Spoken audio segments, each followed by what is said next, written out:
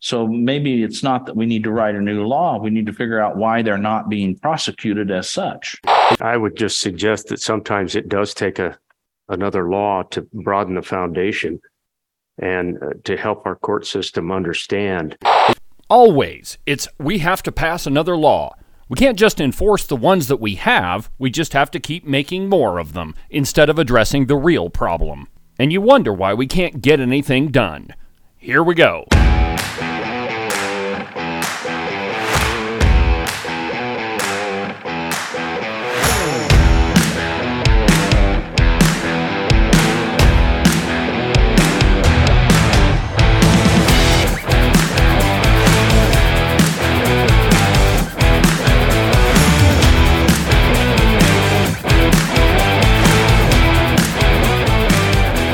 Good morning, my friends, and welcome to yet another incredible installment from very high above all other puerile and insipid forms of Wyoming mainstream media. This is Cowboy State Politics. I, of course, am your illustrious host, David Iverson, firmly ensconced behind the silver Cowboy State Politics microphone and broadcasting to you from the base of the Bighorns in beautiful Buffalo, Wyoming. Good morning, my friends, and welcome to the program.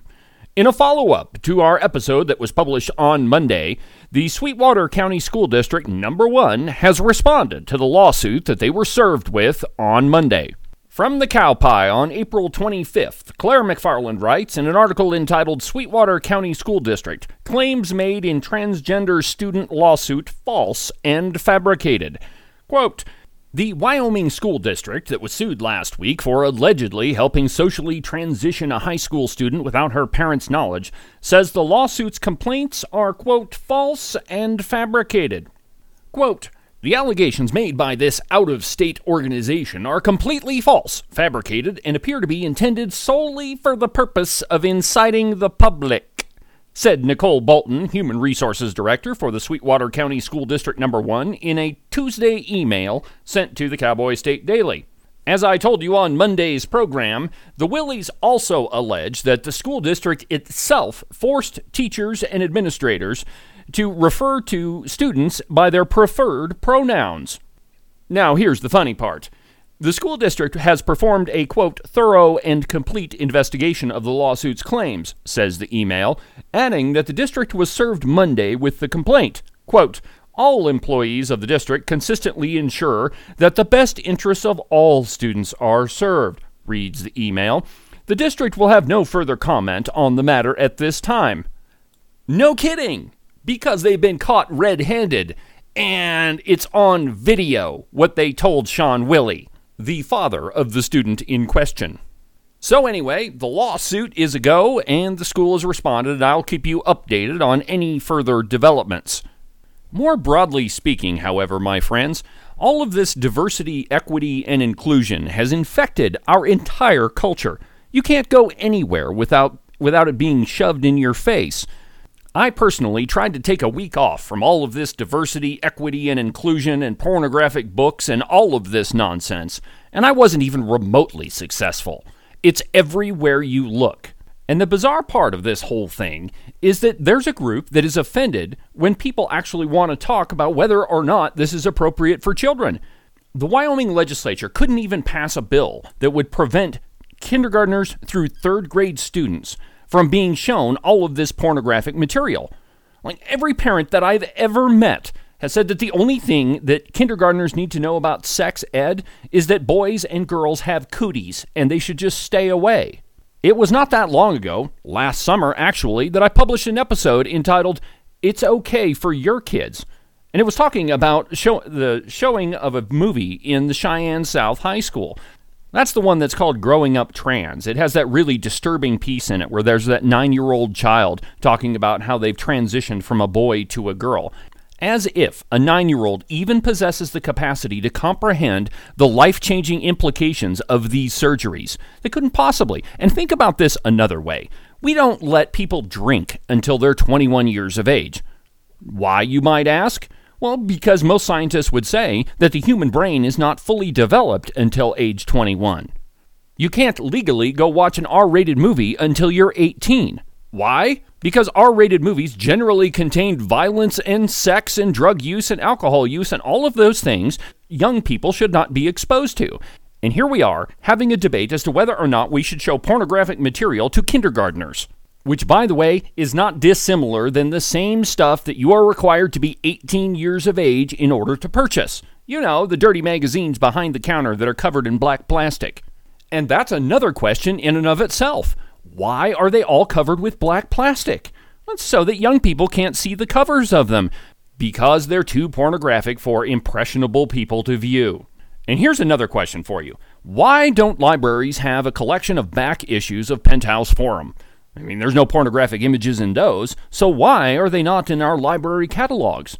We could make a convincing argument that issues of Penthouse Forum from 1985 would have historical value. Certainly, they would have cultural differences than what we're experiencing right now. So why don't we have those available in the library? Because it's just another type of pornography.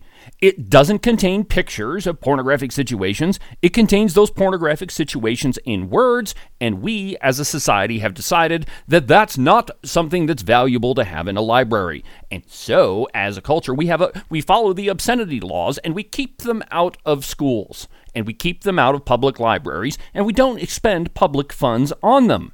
Except, of course, if that library is in a school. In that case, apparently, there are no holds barred. My friends, there's no doubt about it. We are at a profoundly upside-down place in our country. We have college presidents claiming that all of this pornography is really no different than what's in the Bible. In case you've forgotten, that was Walter Tribely of Sheridan College. Here he is saying it. The judgment of what is obscene and what is not, we heard some pretty clear examples of things that would probably easily fall into a category of pornography, but it doesn't always get that clear. Even our King James Bible in the Old Testament has passages that could be considered obscene. Yeah, and he is supposed to be an education professional. But this is just one example of what I'm talking about, my friends. We absolutely are living in an upside-down world. One of my prized books is a world history textbook from 1949.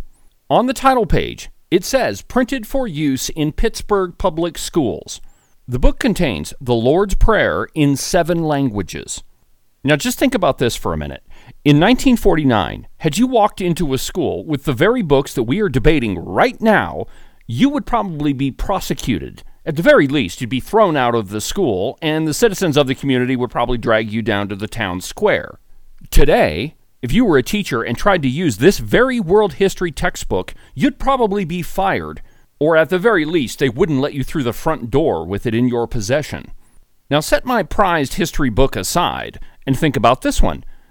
Imagine you're a history teacher, and you attempted to teach from one of the world's oldest history books. You know the one. It's called the Bible. What would happen to you? Well, you'd probably be fired, you'd definitely be vilified in the press, and you'd be called some sort of radical fundamentalist. But just think about that juxtaposition, my friends. In a short 70 years, how far we've come, how far we've descended in what we consider to be education. It's absolutely amazing, my friends. Joan Barron at the Casper Star-Tribune is one of the people that I don't pick on very often on the program, or I don't think that I've ever picked on her. That is, until today. In an op-ed she wrote, entitled Creating Another House Caucus, she makes the ridiculous claim that the reason that we didn't get a lot of bills passed in this past legislative session is because the Freedom Caucus didn't want to debate anything. Her strange comment is diametrically opposed to every strange excuse that the Redcoats used as to why the legislature was moving so slowly this year. There are too many new legislators. They just really don't understand the process, and they want to debate everything. She doesn't mention that in the first 2 weeks of the legislature, there were only 8 bills that were brought up on the floor of the House. 8 in 2 weeks. Granted, the first week had 2 days of pomp and circumstance, which traditionally only took 1, and there was a giant fight over some insane rules that House leadership wanted to pass. But in the end, it was only 8 bills. And Joan Barron doesn't mention the 80-some-odd budget amendments where each and every single one of them were debated on the floor of the House. She doesn't mention any of that. Nope, It's because nobody wanted to debate. That's why it didn't happen. Quote, it's because they had their instructions and knew how all or most of them would vote, they saw no need to talk about these bills. As a result, there was little or no debate on some measures. This, Miss Barron, is patently false, and as the seasoned journalist you are, you should know better than to print something that's not true. But there again, remember which Wyoming publication she works for. The Pravda on the Platte, the Red Star, the Casper Star Tribune. Why should I even expect that there would be some journalistic honesty? Now, to be absolutely fair, Joan Barron has been a journalist in Wyoming for a very long time, and I do enjoy reading some of her columns, though I don't hardly ever agree with her. But this one is most definitely a low point. The Wyoming media just can't seem to keep their story straight. Here's what rising Redcoat star Barry Crago told Sheridan Media as to why the legislative session was moving so slowly. The debate is, different. I would say, one, it's been a lot slower pace. We didn't get through near as many bills as normal, and, there's probably a multitude of reasons for that. There's a lot of new people, and so the debate is different. Not bad, not good, just different because of the multitude or large proportion of new people. There's just, I guess the process is different. For me, that's different. It's a little bit different than what Joan Barron said happened during the legislative session, isn't it? But I guess when you're pushing a narrative, it's easy to just change the story as you move along so that it fits your own agenda. Moving on. On Monday and Tuesday, the Joint Judiciary Committee met in Sheridan at Sheridan College. It was the first committee meeting of this year's interim session. If you're unfamiliar with what that is, Wyoming has only a brief legislative session down in Cheyenne. On one year, they'll have a general session where they discuss pretty much any bill, and that lasts roughly 2 months. And then the following year, they'll have the constitutionally mandated budget session, where theoretically most of the bills discussed will be specifically related to the budget. And those that aren't require a higher vote margin of 2/3. Well, in between those two sessions, they have what's called the interim, and that's where committees meet to discuss various pieces of legislation. Monday and Tuesday was the first of these interim legislative sessions. Most of what was discussed was law enforcement-centric issues. The Department of Criminal Investigation gave a long presentation on Internet crimes against children, or what they refer to as ICAC. There was some fascinating testimony from a couple over around Cody. They told the committee about a custody fight between the child's parents. The long and the short of it is, these two parents have a custody agreement that was dealt with through the courts. The dad in this situation continued to violate the court's orders and at one point basically kidnapped the child. To put it simply, the father in this situation continually violated the court's orders, and really nothing happened to him.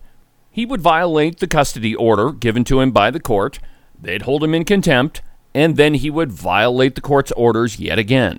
All of this culminated in him picking up the child from school and then keeping him for 45 days. This couple from Cody said that the child was out of school for 26 days straight. This might sound kind of strange if you're not a parent. I mean, a lot of parents who have custody agreements are very familiar with all of these issues. But for the rest of us, we just kind of assume that when somebody violates the court's orders, then they're arrested and thrown in jail. You see this all the time with probation violations. An offender is released on a given set of conditions. That if they follow the court's orders, then they can be free to walk around and go to work and not have to go to jail. And when they don't follow the court's orders, well, then they're arrested, their probation is violated, and then they're sent to the big house. That's how we all sort of assume that these things go. But with custody cases, that's not exactly the case, hardly ever. And no doubt, custody cases are not simple ones. They're probably the most complicated issues that our court system faces. In any case, what was related to the committee is the dad in this situation continued to violate the court's orders, nothing was done to him, and in the end, it only harmed the child. And this is where we began today's program. And we'll get to it right after the break. But first, an absolutely obscene profit timeout.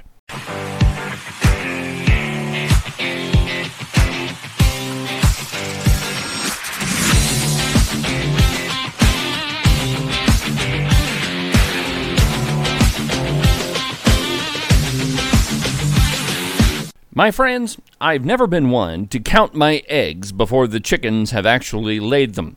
But in this case, maybe, perhaps, just maybe, we might be done with snow for this year. Of course, it's Wyoming, and you can never be too sure about that. Regardless, it's time to start doing something about that building you've been dreaming about all winter long. You know, the one that would have prevented all of your fun summertime toys from being covered up with snow all winter long. The two guys that you should talk to are Nick and Jesse at Morton Buildings. They're the experts in metal building construction. They've been doing it longer than anybody else around, and they definitely do it better than anybody else around. Their phone number is 307-674-2532. Just give them a call, tell them what you've been thinking about, and they'll handle all the details. Again, their phone number is 307-674-2532, or you can check them out on their website at mortonbuildings.com. Gunrunner Auctions is one of the nation's leading online auction houses, and they're celebrating their 25th year. Think about that, 25 years of selling the finest firearms available. They specialize in estate firearms. The first thing they do is Scott Weber, the owner, travels to the estate and appraises the firearms for the heirs. He then takes them to his Cody auction facility where he and his team research them, sometimes getting factory letters from the Cody Museum to tell you more about that firearm's history. Every month, beginning on the 7th, Scott and his team post 500 fine firearms for sale. All of the auctions start at $20 and there's no reserve. And they only charge 15% for selling your precious firearms. They've sold the personal collections of Elvis Presley, Steve McQueen, Alex McCord, and Herb Parsons, just to name a few. And it's not just firearms you'll find at Gunrunner Auctions. They usually have a wide selection of ammunition, both common calibers like 9mm 223 or 30-06, but also some of the obscure Wildcat calibers that you can't find at your local firearms store. So, if you're a gun nut just like I am, go to gunrunnerauctions.com, and I promise you, you'll find something that you didn't even know that you were looking for. That's gunrunnerauctions.com. If you've been looking for a place to advertise your business, I'd ask you to consider sponsoring this program. You're not going to find a more loyal listener base than the one right here.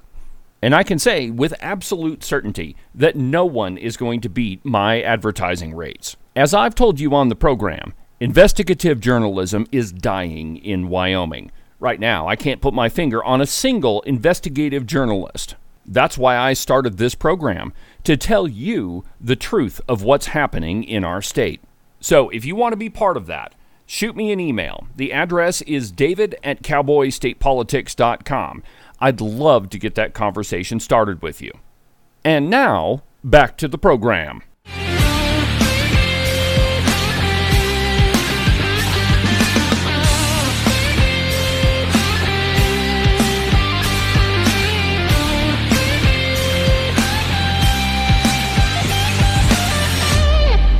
Every year, there are around 600 new laws proposed in the Wyoming Legislature. Take a guess at how many laws they repeal each year. Most of the time, that number is a big fat zero. So they just continue to pass laws, and they never seem to sit back and examine why the law they passed the previous year isn't exactly working out the way that they had planned. So they just pass another law. And that's where we began today's program. In Monday's Judiciary Committee hearing, a couple from Cody told the committee about a custody situation that was happening with their granddaughter. The child's father continued to violate the court's orders, and really nothing ever happened to him. And so the cycle just continued. The committee was talking about how best to approach this situation and prevent these ongoing custody disputes, or at the very least, hold the people that ignore the court's orders to account.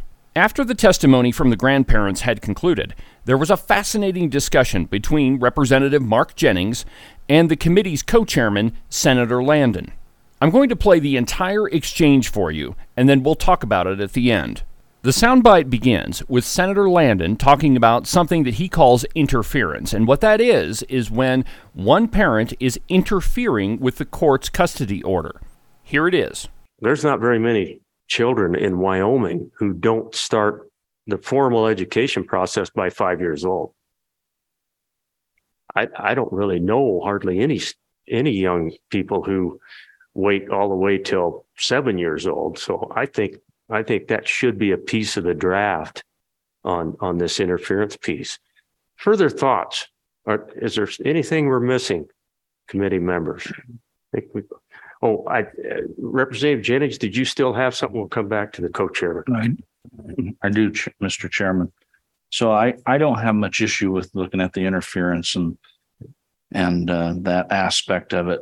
But I think we miss a piece here. We can write laws all day long, but if they're not followed, it doesn't really solve much.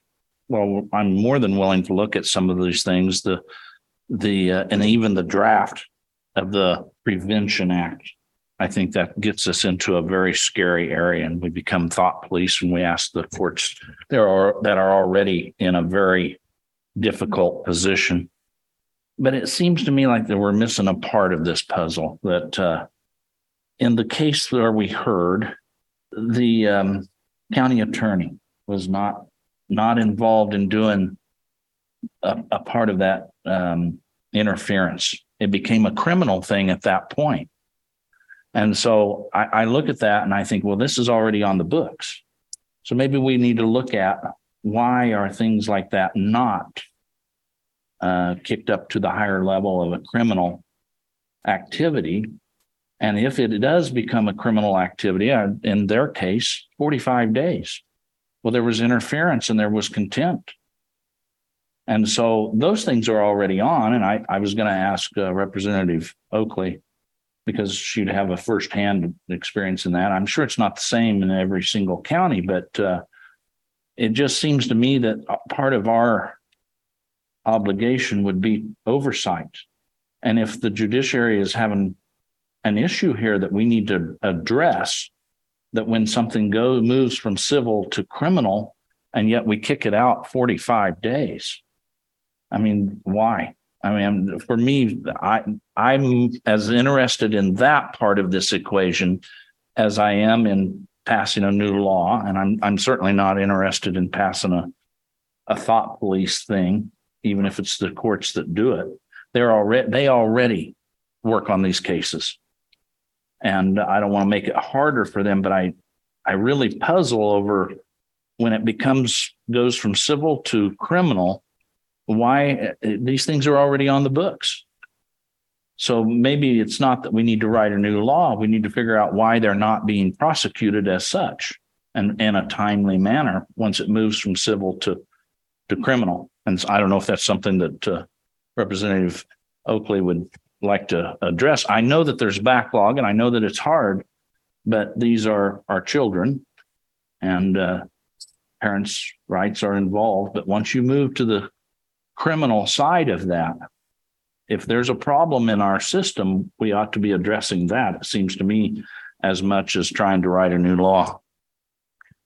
I would, Representative, thank you. I would just suggest that sometimes it does take another law to broaden the foundation and to help our court system understand that, no, we actually mean this, and we're going to make it, but we're going to put it in a criminal statute. But I look forward to the debate going forward. You're right. That's what we'll be talking about, second meeting and third meeting, if we have a couple of things drafted up. But so what Representative Jennings is talking about here is you have somebody who's already violated the court's orders, in most cases, multiple times. You would think that would move that civil violation, that is, violating the custody order, into a criminal violation, punishable by imprisonment or fine. But that's not happening in most cases. And the 45 days that Representative Jennings was talking about is that the individual in question violated the court's orders, and then the next hearing was set for 45 days after that, during which time the child was kept out of school for 26 days. The person that was really affected by this whole situation was the kid, who wasn't allowed to go to school for 26 days in a row. So the question that Representative Jennings was posing to the committee is, why aren't these laws being enforced? We already have them on the books. Why do we need to create a new one when there's already one there that says exactly what we ought to do? And you heard the response from Senator Landon. Well, we just need more laws. Here it is again. I would just suggest that sometimes it does take another law to broaden the foundation and to help our court system understand that, no, we actually mean this. It takes another law to help our courts understand that we really mean it this time. So right there, he's telling you that the real problem is not that we don't have the laws on the books, it's that the courts are not prosecuting them. And it's not just custody disputes. This is an issue we're dealing with system-wide. I know someone in Buffalo, Wyoming that already has 2 felonies for possession and distribution of narcotics and didn't ever serve a day in jail, only got probation on those 2 charges, and then committed a 3rd felony, actually multiple felonies, same thing, possession with intent to distribute, and only ended up serving 30 days in the county jail. Well, and there's some probation to go along with it. But it didn't work the 2 previous times. What happened to the whole idea of 3 strikes and you're out? It works in baseball. Why can't it work in criminal law? The point I'm getting at is that we're not addressing the real problem. And in this case, it's why aren't these crimes being prosecuted? You have somebody who's clearly violating the law, they're clearly harming a child, and yet we do nothing. Or we set a hearing that's 45 days out, allowing them plenty of time to continue harming the kid. In the example I gave you just a minute ago, all 3 of those felonies, and actually there were lots more because they were all plea bargained down, but all of them were committed in Buffalo, Wyoming, all of them by the same individual, and all of them had the same punishment, relatively speaking. So what could possibly lead us to believe that that individual isn't going to do the exact same thing that they've done 3 times prior? Or in other words, what leads that individual to think that they're going to get punished this time around? It's just an insane situation. And the truth is, we have laws that cover just about every offense. All we have to do is enforce them. This whole conversation in the Judiciary Committee carried in to the 2nd day. Most of what they did on Tuesday was just agency reports. For example, there was a report by the Chief Justice of the Wyoming Supreme Court, Kate Fox. What caught my attention on the 2nd day, however, was not testimony that was given by one of the agencies trying to protect their delicate position that they're in, or to attempt to justify the actions that they haven't taken. It was what Representative Ken Pendergraft of House District 29 had to say during the public testimony period of the hearing. He was spot on, and I'm just going to play what he said in its entirety. It was Jesus that said, the meek will inherit the earth. That word meek is an interesting word because when you get down to the bottom of it, what it means is power with restraint. And so what I'm here advocating for today, I would say, is a judicious use of force. As the legislators, we have a big stick. And it is kind of a knee-jerk response of people whenever there's a societal ill to say, oh, there ought to be a law, the government must do something. And sometimes I think we all get a little bit mad with that power and are very quick to go out and create yet another law. I was speaking at an event here a few days ago, and I asked the crowd, I says, do you think that Wyoming has enough laws? Is there anybody here that thinks we need another law?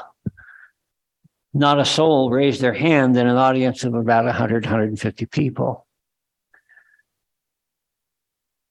Part of the basis for my feeling is that every time we cede responsibility, our personal responsibility, we cede a little bit of liberty with that.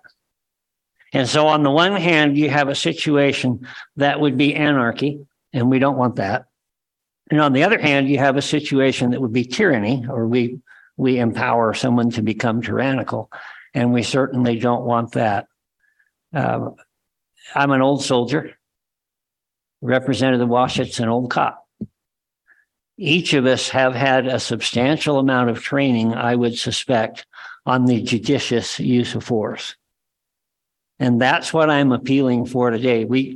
I guess I would sum it up and say, we've got a lot of laws that Representative Jennings brought up a couple of times. What about the laws that are already on the books when we were discussing the possibility of newer legislation? And I'm not saying that we don't ever need to make another law.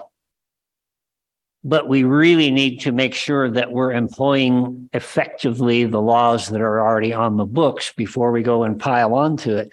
And it's also a very unique opportunity to get to speak to both legislators and adjudicators, because I speak to adjudicators. Unless that law is enforced, it's meaningless. In fact, it's worse than meaningless, because what it does is devalue or inflate in some way the meaninglessness of law, the amount of disrespect for a law.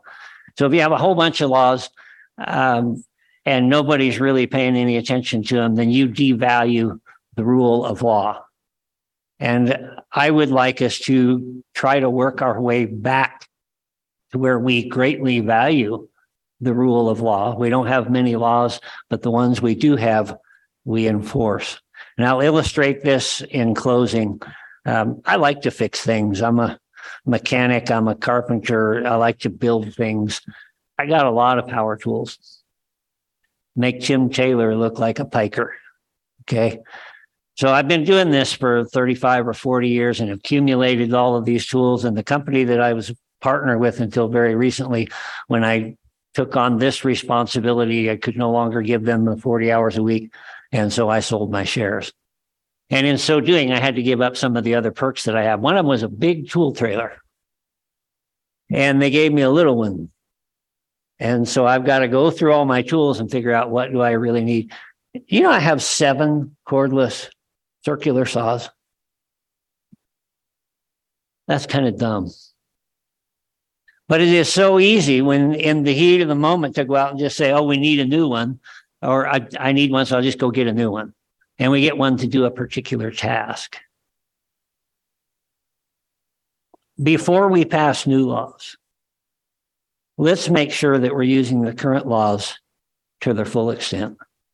With that, I'll close my remarks. And if anybody needs a circular saw, just ask. I'm very proud to call that guy my friend. We don't really need any more new laws. We need to enforce the ones that we have. And then if we discover that those are inadequate, then we can pass a new law, not before. Well, that'll do it for this morning's broadcast. Have a good rest of your week, and we'll talk again tomorrow during the Thursday live program that begins at 10 a.m. You can find the link at cowboystatepolitics.com or on the Cowboy State Politics Facebook page.